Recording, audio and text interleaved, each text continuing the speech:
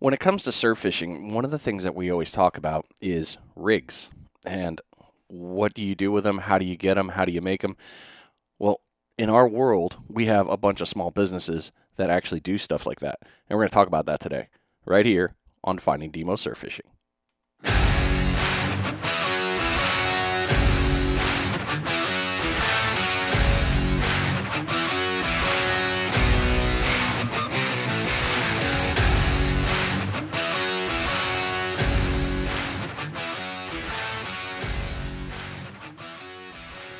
The rig game is something that is a lot of fun to play with.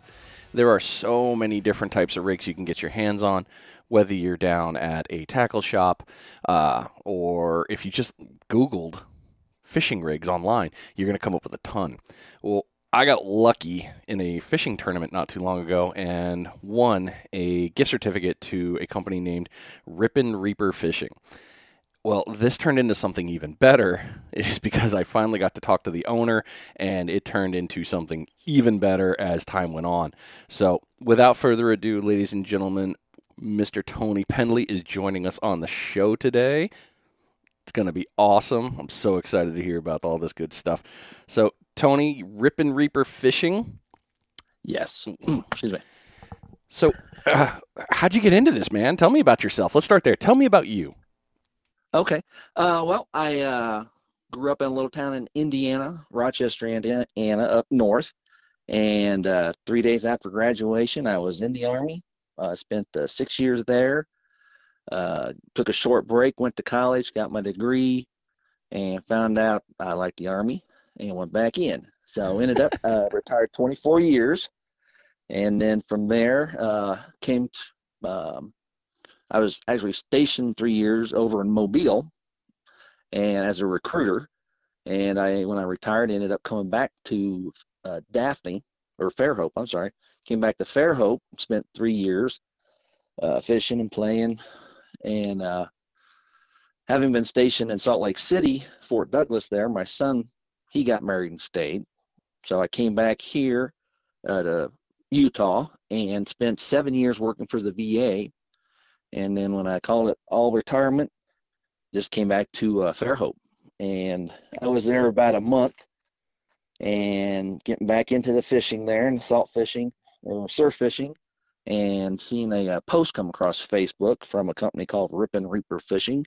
Mr. Justin Downey over in Mobile had posted a note that he was going out of business, and this was his last popping corks that we'd see.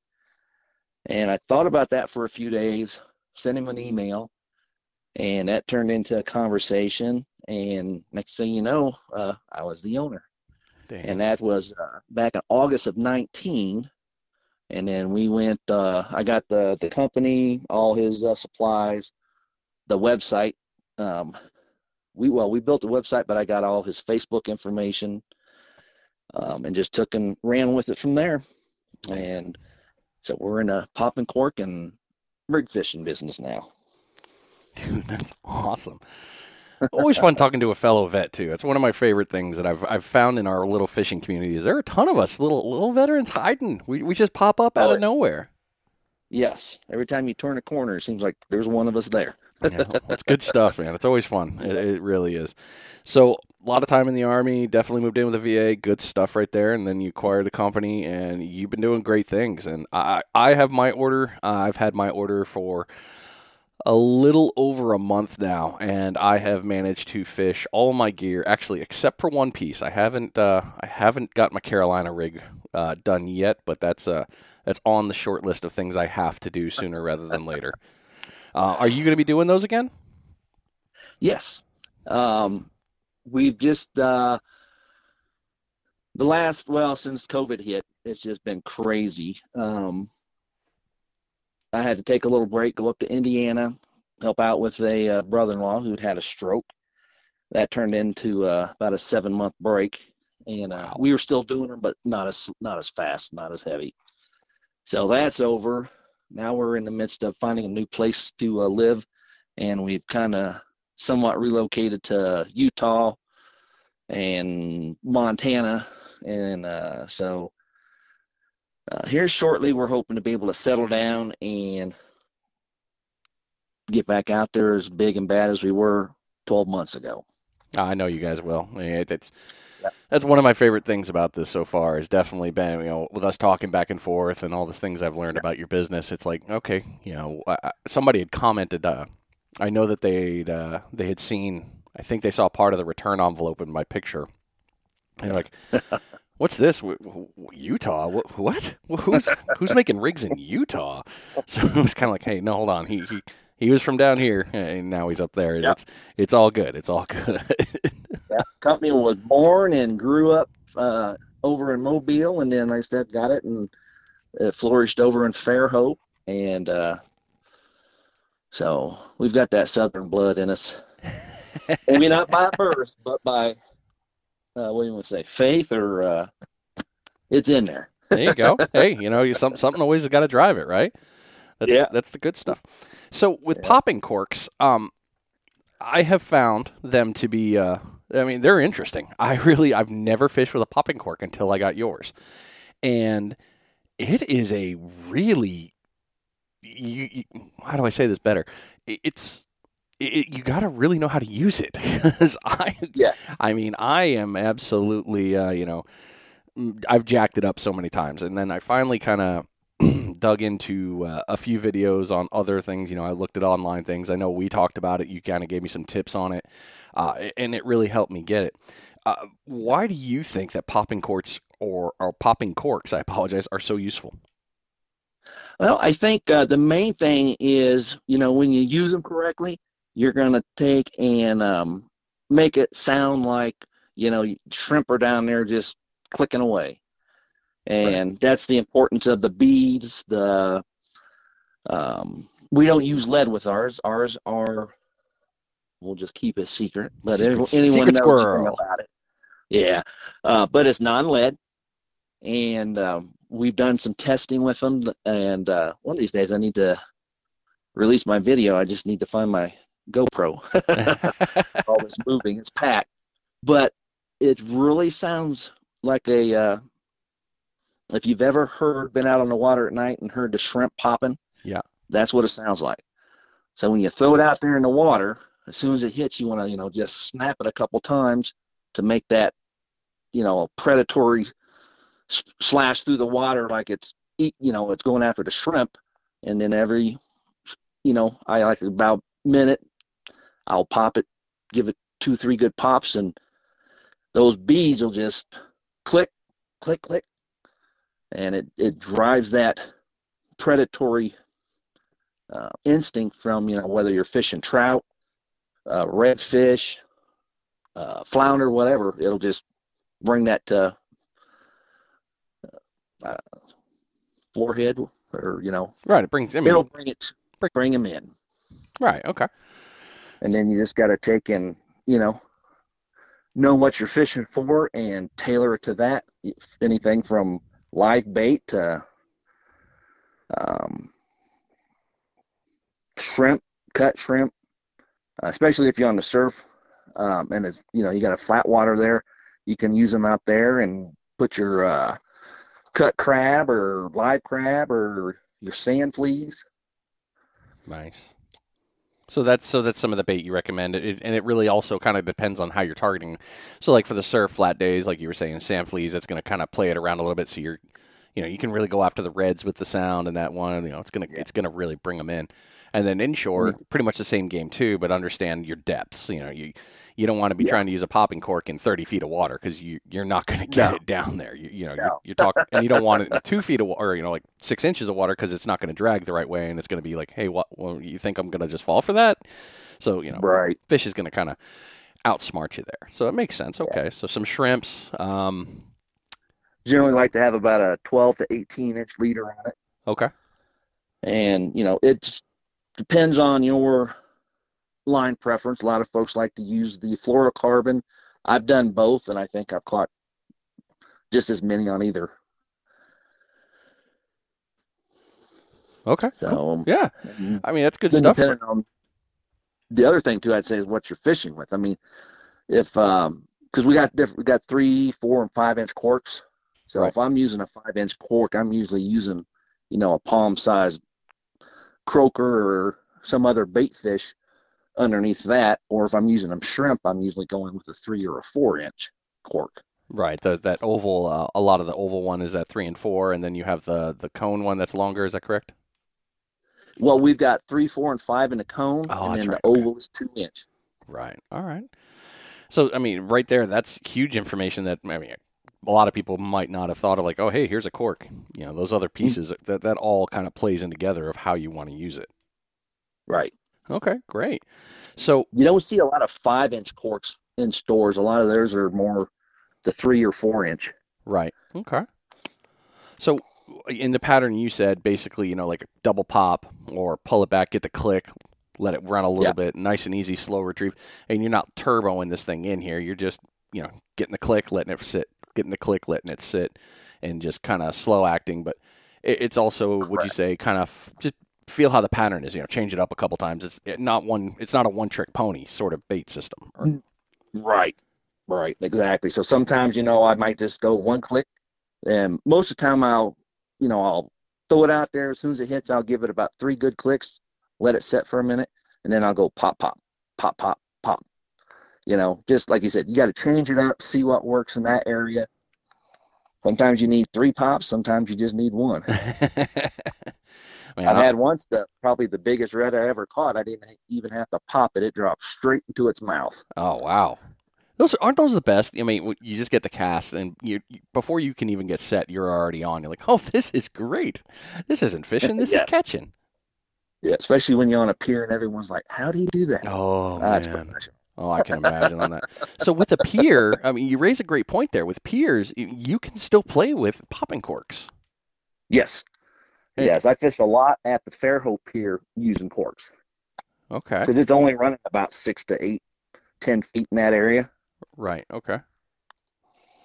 Well, that's pretty smart. I mean, I might have to do that once I start actually getting back out to the pier, because here in Navarre too, the water, you walk out, you're going to get up to waist deep, and then you're going to hit the first trough, and then it's going to kind of level back out again until you get to the second one, and then you're going to get up to about shoulder. But it's still not crazy deep until you get, couple 100 yards out. So, man, I might have to try that. I feel like I shortchanged myself here on the pier. So you also make pompano rigs, double drop and triple drop variety.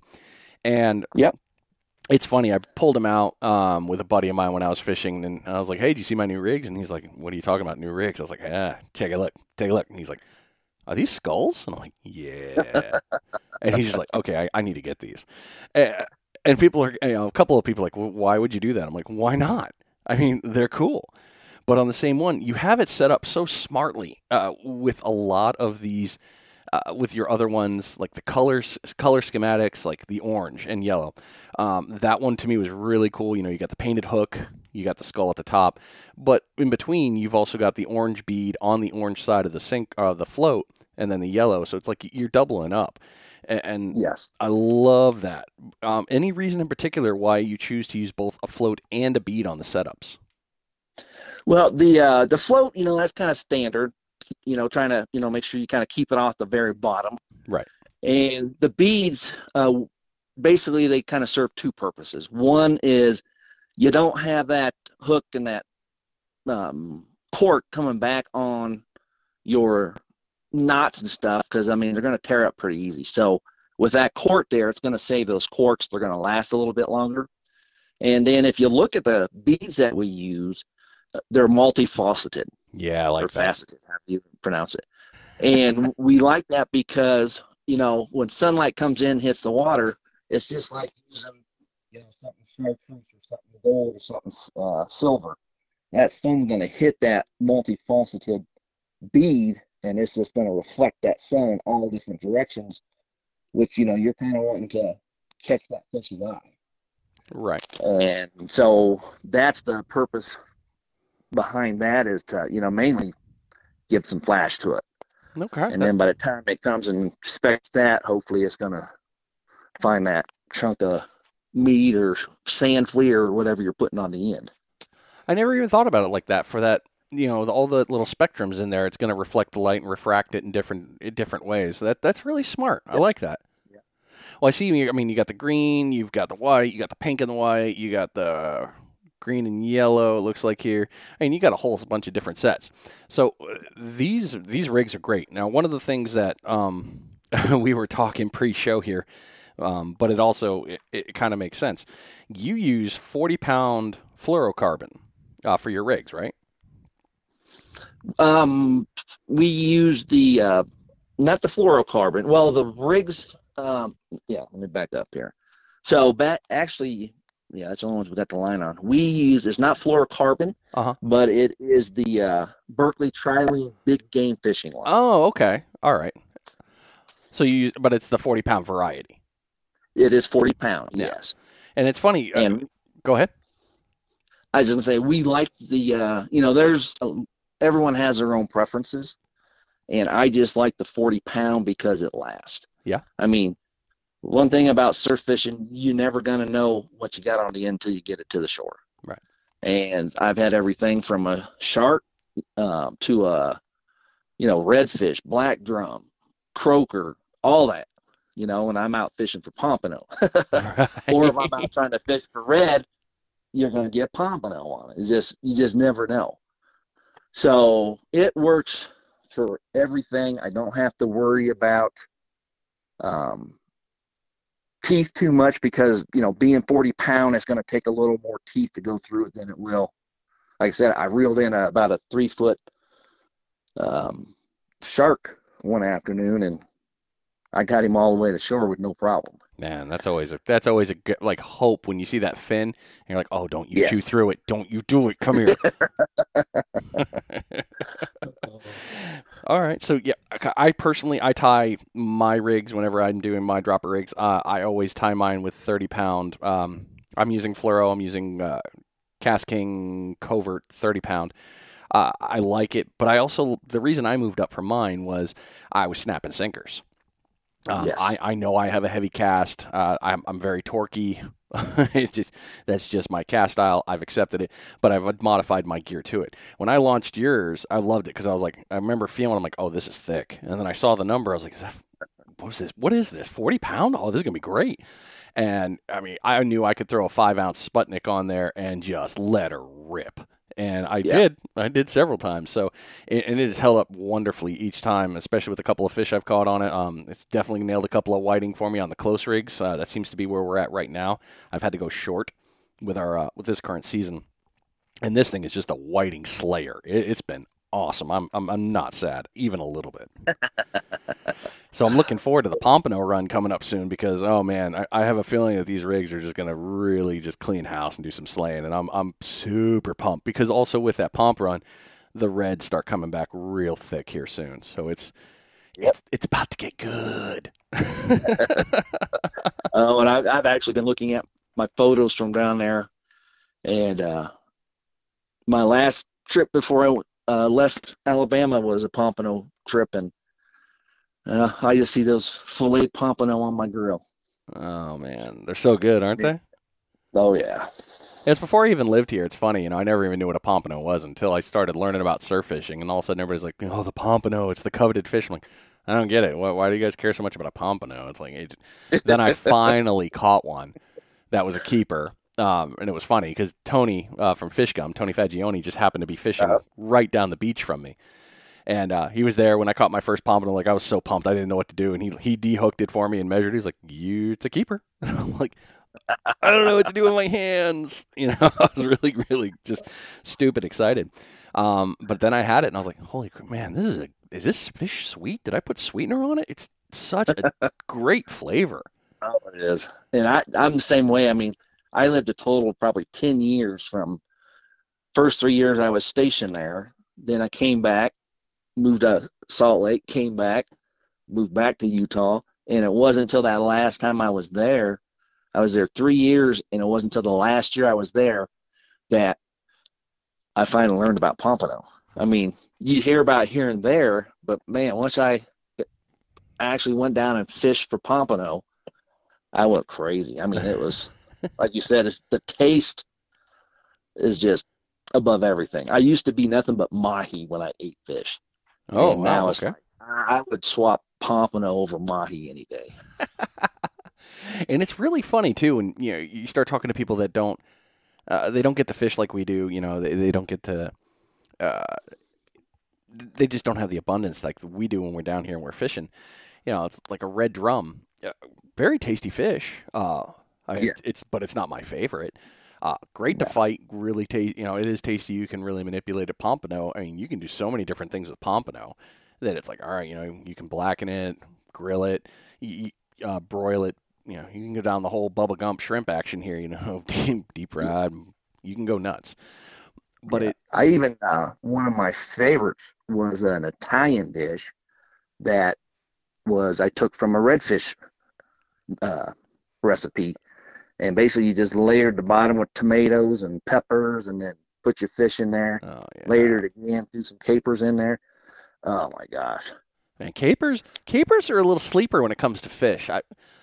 Yes. It is amazing how good those little things, you just heat them up and they can do some great things to fish. That is a true story right there.